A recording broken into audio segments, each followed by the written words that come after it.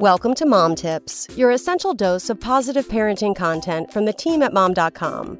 It's the new year. And if you're like me, you've already broken 99% of the resolutions you made on January 1st. But all is not lost. There are small, important habits you can still adopt to get your year off to a good start.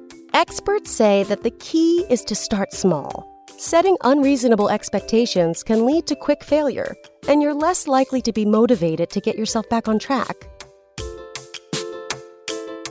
Being unsuccessful is demoralizing. Per Karlbring, the lead psychology professor at Stockholm University, told NPR about the tendency to abandon resolutions.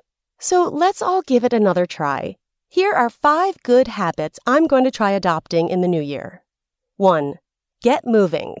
Notice I didn't say exercise, because this makes my brain think I have to start lifting 50-pound weights and running marathons. According to my doctor, just setting a timer and getting up out of my chair every hour for 5 minutes of movement can have benefits for a sedentary lifestyle. 2.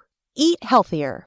I didn't suddenly lose my love of ribeye steaks at the stroke of midnight on December 31st, so changing up my diet completely isn't realistic. But my husband and I have vowed to make small, healthier changes to our diet, like limiting red meat to once a week, snacking on healthier foods like nuts, and drinking way more water. 3. Get outside. It's an understatement to say that the pandemic and working at home has turned me into a pale, keyboard-tethered hermit. But I vowed to change that because getting outside has so many benefits. Fresh air, seeing nature, and even waving at a neighbor or two, from a distance and masked, of course. 4. Connect with people. Anyone else feel like their social skills have withered away with all of the social distancing? It's time to make that call or set up that FaceTime with people you love. Texting or work calls over Zoom don't count.